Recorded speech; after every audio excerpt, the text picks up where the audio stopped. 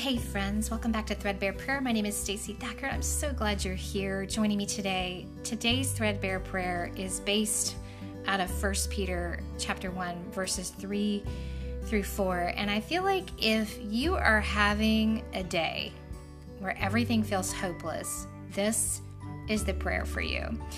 And the verse starts as this. It says, "Blessed be the God and Father of our Lord Jesus Christ. According to his great mercy, he has caused us to be born again to a living hope through the resurrection of Jesus Christ from the dead, to an inheritance that is imperishable, undefiled, unfading, kept in heaven for you."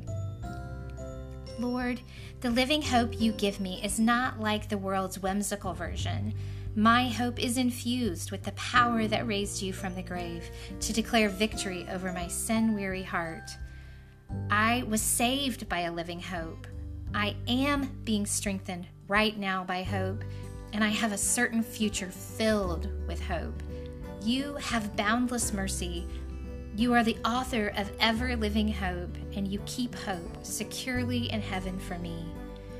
With you, I can never be hopeless. When I'm tempted to give up, living hope energizes my soul because of what you have done, what you are doing, and what is waiting for me in heaven that will never be destroyed or fade away.